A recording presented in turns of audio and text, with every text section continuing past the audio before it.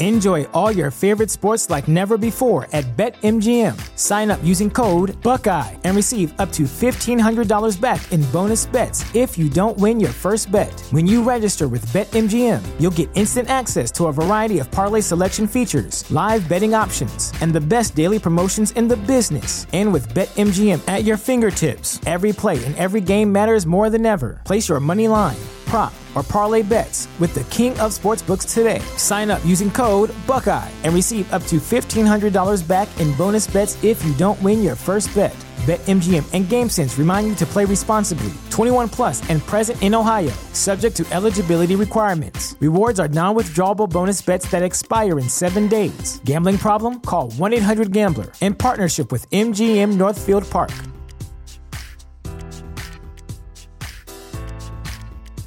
At Parker, our purpose is simple. We want to make the world a better place by working more efficiently, by using more sustainable practices, by developing better technologies. We keep moving forward. With each new idea, innovation, and partnership, we're one step closer to fulfilling our purpose every single day. To find out more, visit parker.com/purpose. Parker, engineering your success.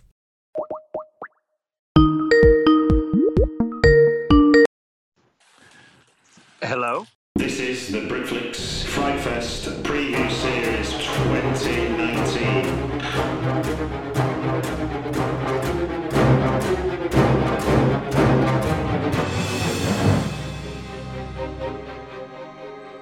The Britflix podcast comes absolutely free. So can I ask a favour? I urge everyone to go over to my iTunes page, Stitcher page, SoundCloud page, or Spotify page, or whatever podcast medium you're using to listen, and please rate and review us. You can just rate us. They all have star meters, which can be clicked on in absolutely no time at all. Just click on it and you're done, and it'll be really helpful. Trust me. The higher the star meter, the more reviews we get, the more ratings we get, the more the Britflix.com podcast goes up the charts. Please, please, please. Come on, I'm begging you now. Everyone listening, go to iTunes, Stitcher, SoundCloud or Spotify pages, type Britflix.com podcast and rate us. And if you've got a little bit more time in your hands, why not review us as well? Just 2 or 3 words of praise will do the world of good. It's really simple and really quick. Now on with the show. Welcome to another Britflix.com podcast. Fright Fest 2019 preview series. Today's guest is a returning guest. It is Abner Pastoll. Hello. Hello. Thank you for having me. How are you doing? I'm doing very well. What year was Road Games? It was 2015, so 4 years ago. Blimey, O'Reilly. Time flies. Yeah, it does, doesn't it? It really does.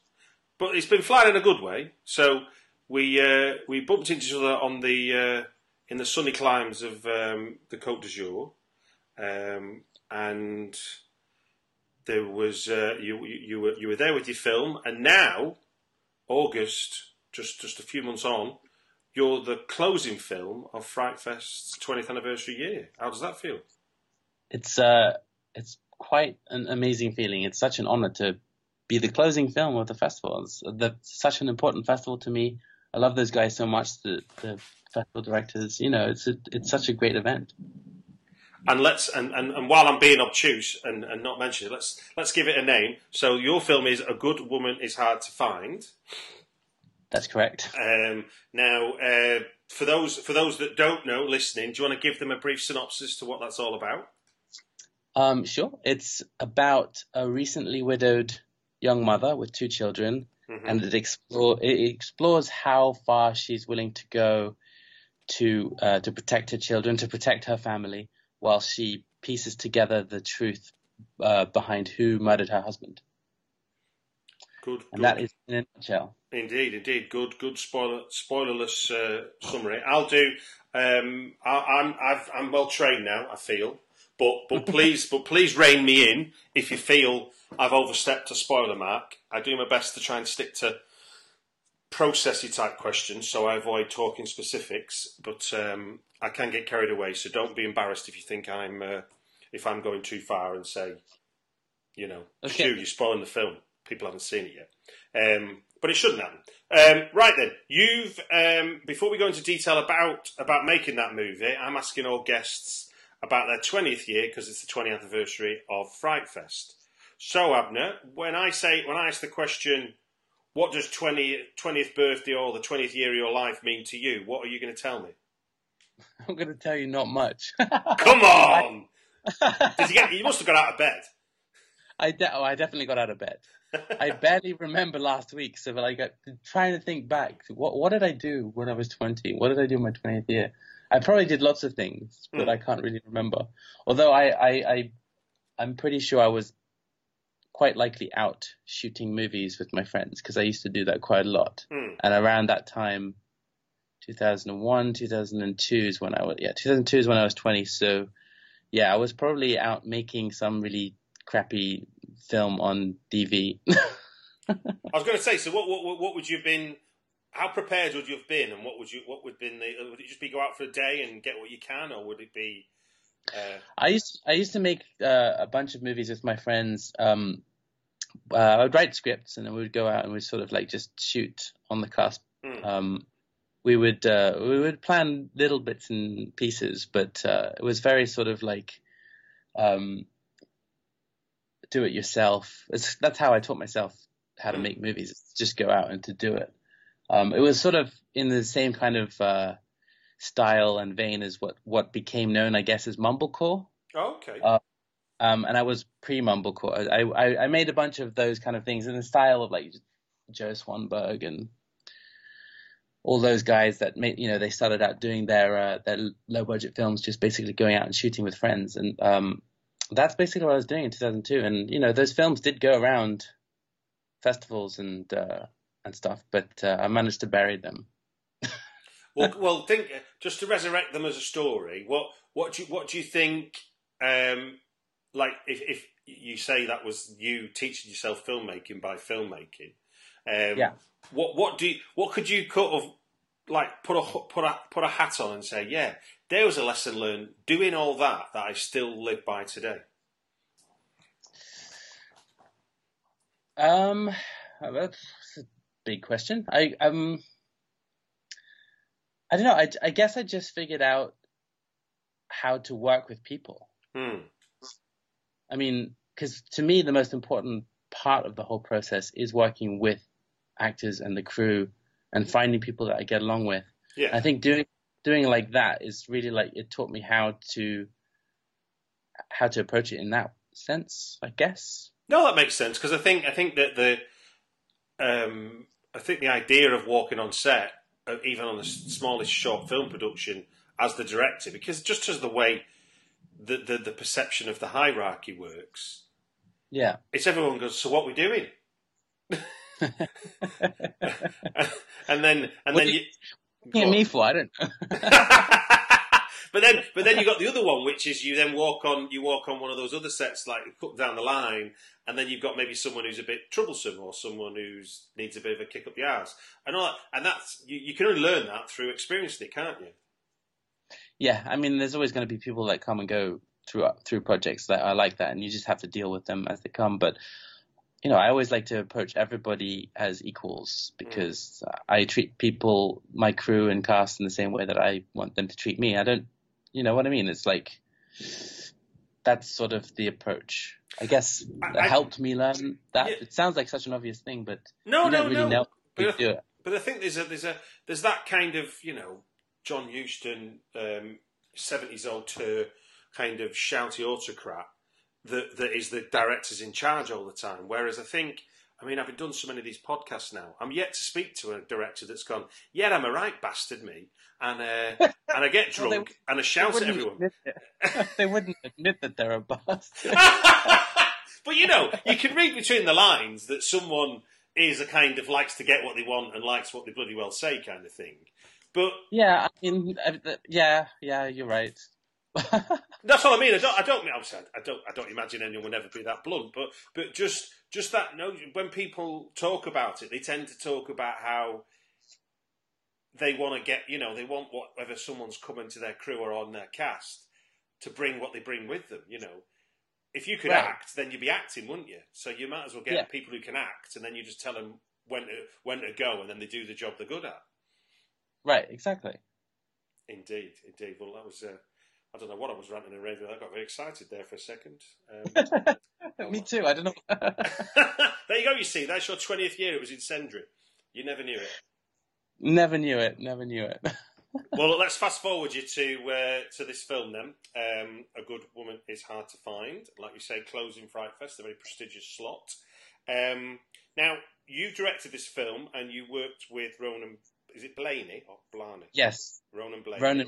Ronan Blaney from Northern Ireland. Fantastic writer. His screenplay was just so magnificent. I knew that I had to do this project, but also he's just such a wonderful guy. Brilliant person to be working with.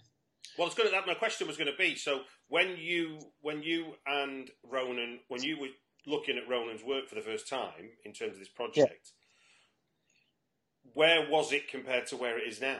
What did you two together that then got it to be where it is now?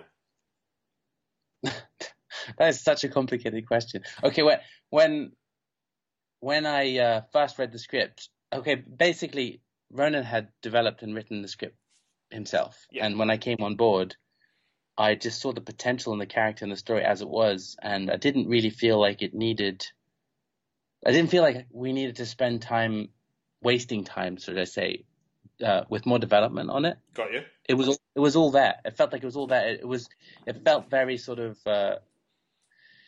like it could evolve organically if we find the right actor. Okay. And the right pieces, and that's essentially what happened.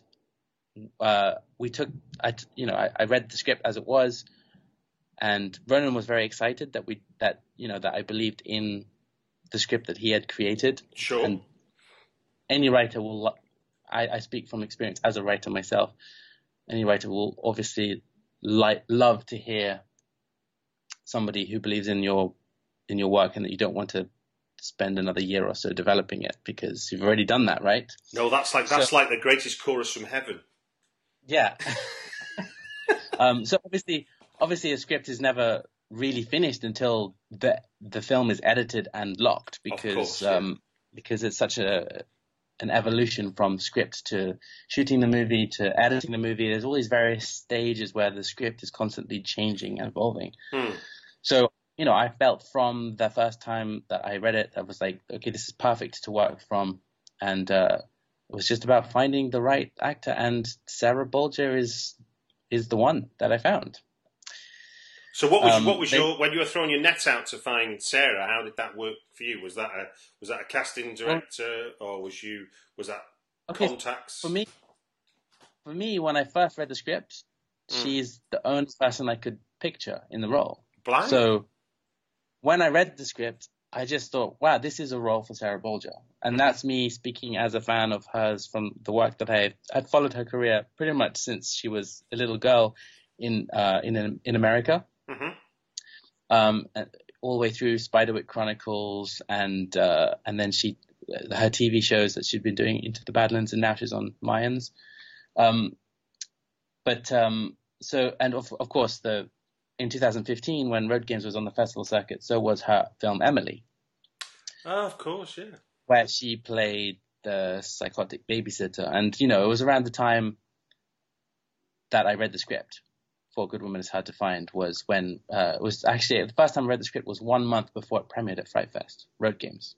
Oh, so I read the script for Good Woman is Hard to Find in July 2015. Road Games premiered in August 2015, and I also saw Emily at Fright Fest that year. And so it's like all of those elements sort of like they clicked together at the same time. And it was a few months, so I was involved in the project for a few months before we even started doing anything with it. And then we reached the point where like, okay, we're going to start casting now to start piecing it together. And I was working with my casting director from Road Games. Her name is Mathilde Snodgrass, and she's from Paris. Right. And I spoke to her and I said, like, could she help us to, cast the main role in this film? And she was very keen to do it because she loved the project, and obviously we already worked together and we got along so well. And so I said to her, well, I really want to cast Sarah Bolger. So she sent an email to Sarah's agent. Mm-hmm. They said, sounds like a good project, send over the script. Within 24 hours, I got a response from Sarah saying that let's Skype. So we Skyped the next day. We like those kind of people, don't we, Abner? It was amazing. So we Skyped the next day and we spoke for a couple hours. We did a video chat for a couple hours, and I was just in awe of how she got the role, she got the character. I knew in that moment that I was completely right in my choice for her as the role. So that's it. I cast her. I think it has been to date and probably will forever be the quickest and simplest casting process I have ever had. Yeah, there's filmmakers listening just green with envy right now with that process you just described. Yeah, I mean, it's never that easy. It's never that easy, but it's just I'm telling you because the script was so fantastic, the character is written so brilliantly, and Sarah connected with it, and it was as simple as that. What's really interesting about a character is you've got two extremes of who she's got to be. Hold on, that was my phone. You want to start that again? Yeah, I do. Okay.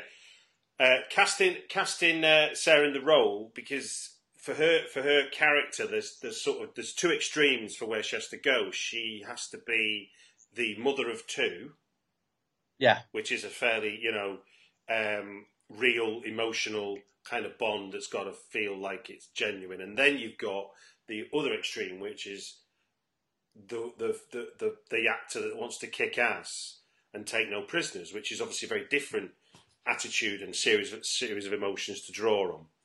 Yeah. What was her view of that, or what was your conversation with her about how you sort of balance those two extremes with her? The character is not her, the actor. Well, the approach was always that her evolution as a character would be very, very subtle. So she is essentially always the same person. Mm-hmm. And she's just dealing with things as they are thrown at her. So it might seem like she's of two different she's got like two different sides to her. Mm. But she's never different. She's always the same. And I think that she pulls that off. Yeah, she's got like she has those qualities which I can't remember. I never remember who the quote is by, but it's the extra percent of energy or power or speed that a parent can generate when it means saving their child. You always get the sense that she's motivated by that protection, as much as obviously there's the solve the dead husband's murder and everything, but actually she's got the first and foremost job of protecting her kids, hasn't she? Right. Keeping her family safe from the evils of the outside world. Indeed. Now, the evils of the outside world. Now, I should say actually, from a kind of reaction to the film when I saw it, and to give people a context of it, you've given us a synopsis, and for a sort of feel of the film, it very much reminded me of sort of Red Road, Andrew Arnold. You know, that kind of the inner city sort of stark reality, and once you're in something, you're in too deep. Right. Kind of thing, where because of your life choices, your life chances of where you are at, turning your back on it is not an option. You've kind of got to go. Once you're in, you're going all in, aren't you? Right. Yeah. So, with that in mind, one thing that definitely stood out for me, and it was really interesting because obviously you've set the film in Northern Ireland, right? Yes, that's right. Yeah, and then your bad guy isn't Irish, which I know it sounds ridiculous to say it, because why should he be? But with everybody else sort of having an accent, and then the bad guy not, obviously tells you that idea of Belfast or wherever being sort of metropolitan. But you've got a Northern Englishman, Edward Hogg, playing the bad guy. And by Jove, he's a bad guy. I'm going to struggle across Fright Fest to find. I have my own little summary of awards that I make up for Britflix, and I always have best villain as one of my favourite things to try and pick. I hope he gets that. Well, no, I don't want to prejudice the voting that I do on my own. But yeah, no, he's definitely a front runner right now because he's absolutely stupendous. So where did you find Sarah? You had your eye on her from the get go, and obviously you phoned her up and she was on speed dial to you, and you sorted, and everyone's jealous because you were that good at casting. So tell me, there was some challenge to getting Ed Hogg involved in your film. There was zero challenge to get him because Ed is one of my best friends. So Brilliant. I had worked with him already 9 or 10 years ago on a short film, and we became really good friends. So I really love this older film of his from about 10 years ago called White Lightning, which he did with Carrie Fisher. Yeah. Playing lovers with Carrie Fisher. It was an absolutely insane psychotic performance. It's one of the most mind-blowing performances I think I've ever seen. And so the idea was to cast him in this role and for him to play an extension of that character in some sense, because he's playing an American character in that movie. But I very much felt like if he should channel that the energy that he had from that role, and that's kind of half what he's doing, and then doing something new as well. But the process of casting him was so easy. I literally just called him and said, "Do you want to do it?" And he was like, "Okay." Fair enough. And that was before he read the script. You're wiping the floor with everybody here at the moment, Abner. But just talk us, because I think he's a bad guy in the sense of he's the brilliant sort of perfect anti-hero in the sense of you wouldn't want to be in a room with him, and you certainly wouldn't want to be his enemy. But right. he delivers a wholly engaging performance, and he has his little ticks and his nuances and his sort of, if I'm right, it's almost like he's got his own dogma, and he's delivering it as and when he goes, and it's almost for his own entertainment he does it. How much was that on the page, and how much is that Edward bringing it to the part, and how much of that is you two talking and going, "Hey, what about this?" I think he comes across way more as a psychotic maniac in the movie than he does on the page. On the page, he's probably a bit more of a generic gangster criminal. Mm-hmm. Not to go against Ronan's amazing script or anything, but I think I know what you mean though. Ed's performance sort of it heightened what was on the page, and it took it in a very different direction. So much, in fact, that Ronan was surprised pleasantly when he saw about how Ed essentially brought the character to life. But I mean, that in essence is, and I've had this a couple of times now with the podcast this year at Fright Fest, is that from a writer or director point of view, you've had a strong view because you've seen it on the page of who the antagonist is. Then the actor comes along who's read the part and then starts to be it, and you go, "Oh, I hadn't thought of it being like that." That to me is part of the process. An exciting part of the process of directing and making a movie is finding the people that I trust, that I think were good for the role, and then letting them surprise me by showing things that I didn't expect from the character. It's a very fulfilling experience.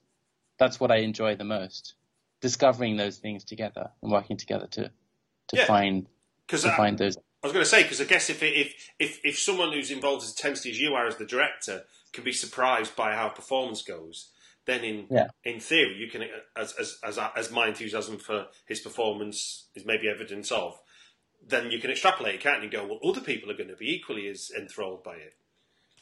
Right. Now, you shot in Northern Ireland. Have you worked there before? No, I hadn't. So, talk us through the experience of rocking up there from across. Well, it's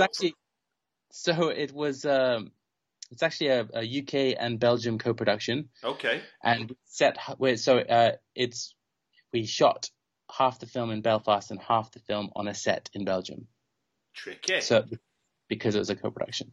So it's not set specifically in Belfast in the script, but because of the way that I shot the movie, and you see aerial shots where that might sort of identify as Belfast. If you know what Belfast looks like, then people will immediately be able to say, okay, that's Belfast. If they don't know it, it could be anywhere. And that's kind of actually going back to your previous question about the casting of a Northern Englishman as the villain. It's because the film is set in its own sort of like generic anywhere, UK or Ireland.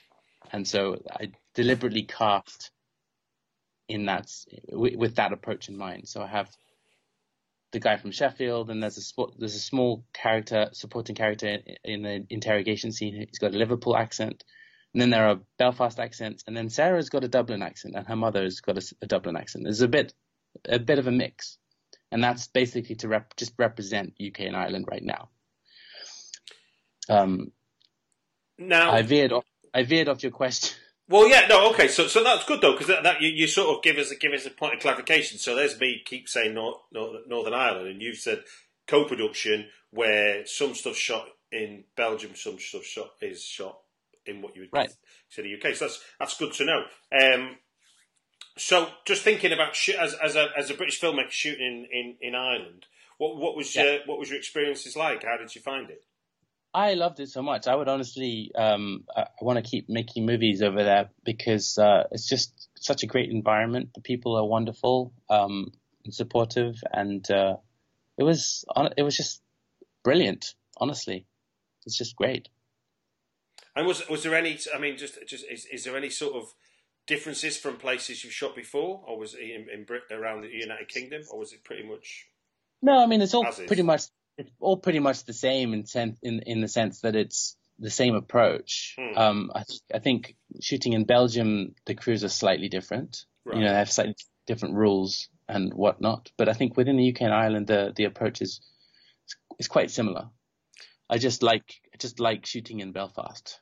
And I was going to say, but you use there's a large part of the location, as far as I can remember from seeing it, where you're on location in a kind of housing estate area, which is quite. Yeah.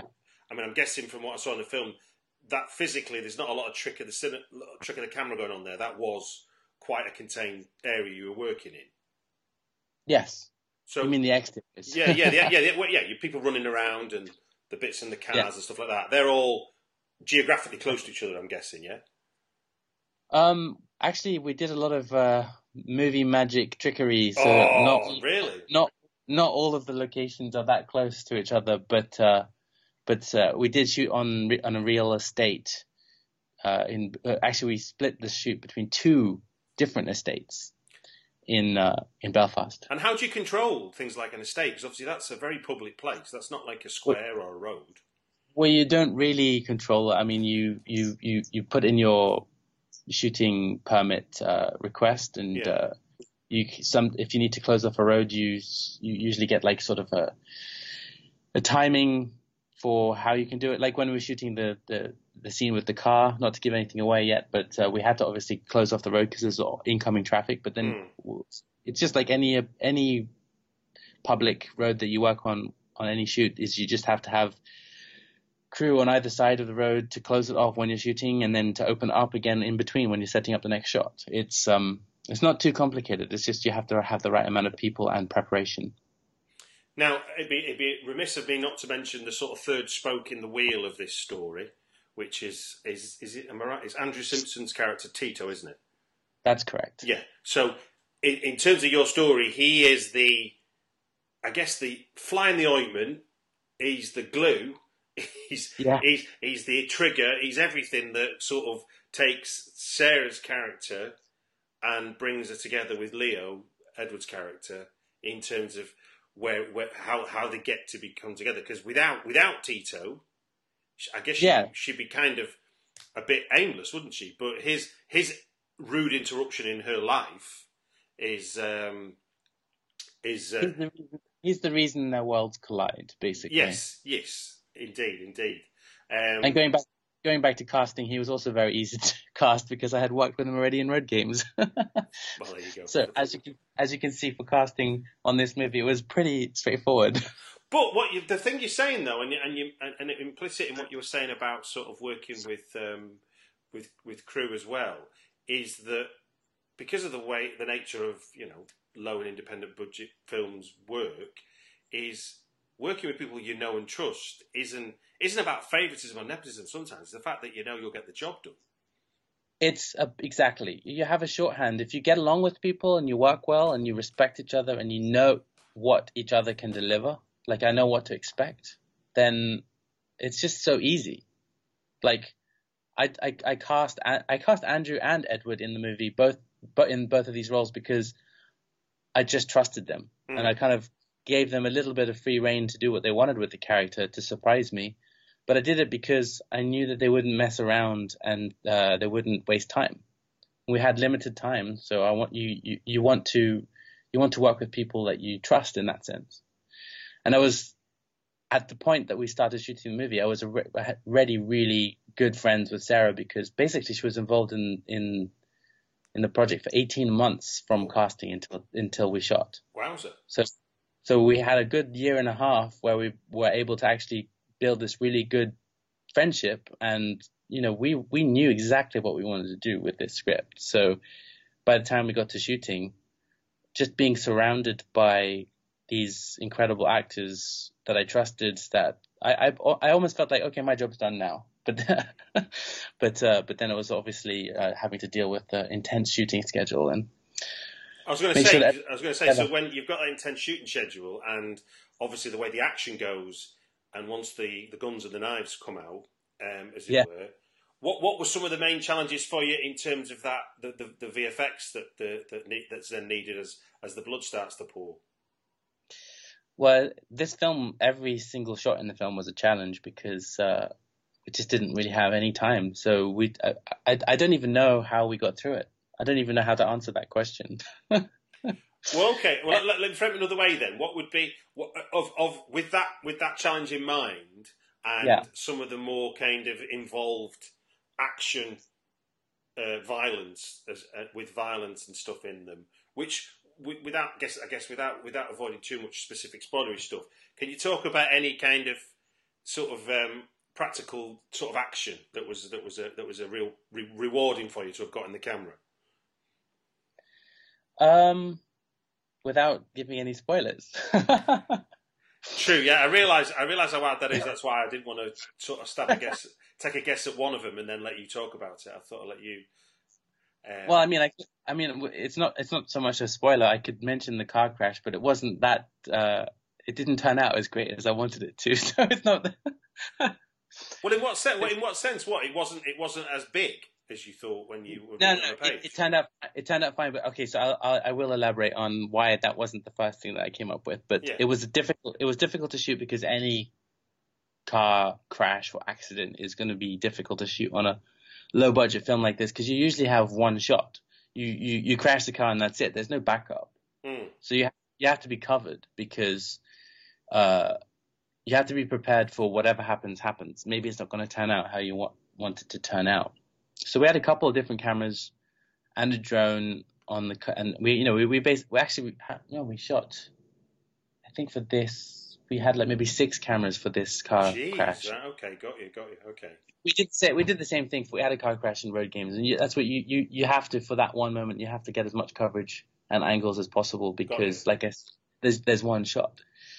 But it's always stressful as well because you have the stunt guy who's crashing the car, and there's always the worry about safety and health and safety and all that stuff. So we do this, and then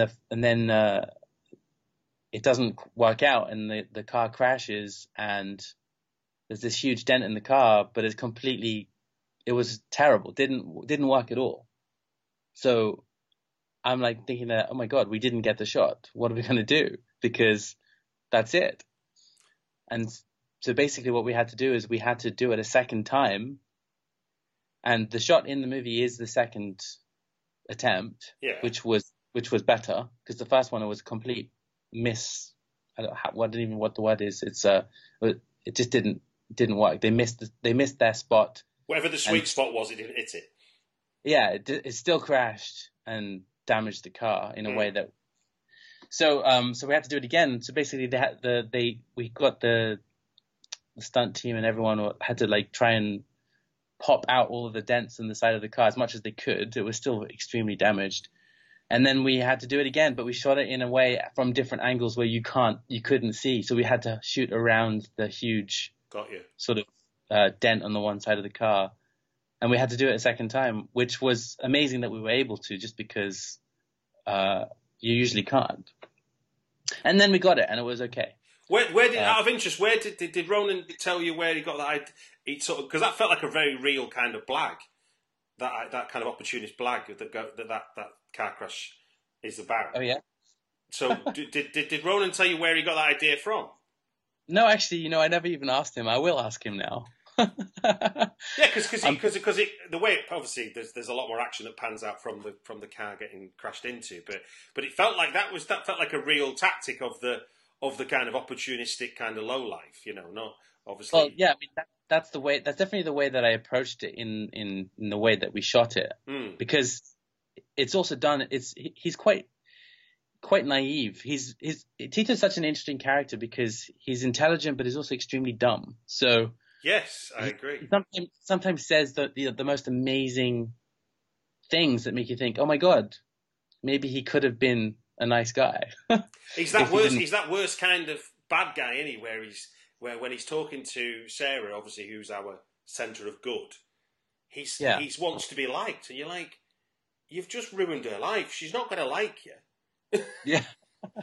So anyway, going back to that is like the way that he sort of smashes the car into the other guys. It's extremely risky and it's quite dumb, but it makes sense for his character to do it. Yeah, it's sort of it's all or nothing. Yeah, and in that small moment he gets all. Well, look, let's tell people then. I'll put a link in the show notes. Obviously, closing film. It seems daft to say, but let's say it anyway. When's a good woman is hard to find playing at Fright Fest? On August the 26th, which is the bank holiday Monday, the closing day of Fright Fest. So that's the 9 o'clock shot. Is that a 9 o'clock shot, isn't it? It's 8:45 is the first showing, and then 9:15 is the second showing, because they have 2 screenings that overlap. Well, look, congratulations on getting such a prestigious slot for your film. Thank you. It's amazing. Indeed, and enjoy it as much as you can, I guess. Are you going to be down there with Sarah and Edward and Andrew and that? I don't know yet who's going to be able to make it. I know that Edward is on stage at the Don Mar warehouse, but he should be able to make it over for the Q&A if he can't be watching the movie with us. Brilliant. And I don't know if Sarah's going to be over because of a TV show, but we will find out soon. Okay, sir. Okay, well we'll keep our eye on Fright Fest Twitter then about guests. All right. Well, look, thanks very much for your time. Thank you. The Britflix podcast is provided absolutely free. If you want to help me get the podcast out to more people, please take a moment to leave a review on iTunes. Or if you want to help me out directly, there's a link in the show notes to my Patreon page. All contributions are welcome. And the music is by Chris Reed of thecomposers.tv.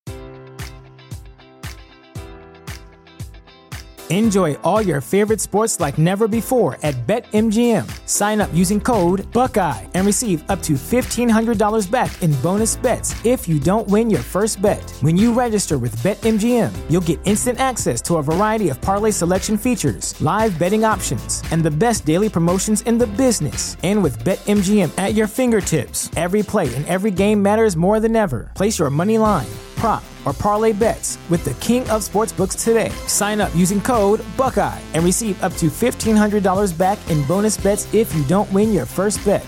BetMGM and GameSense remind you to play responsibly. 21 plus and present in Ohio, subject to eligibility requirements. Rewards are non-withdrawable bonus bets that expire in 7 days. Gambling problem? Call 1-800-GAMBLER. In partnership with MGM Northfield Park.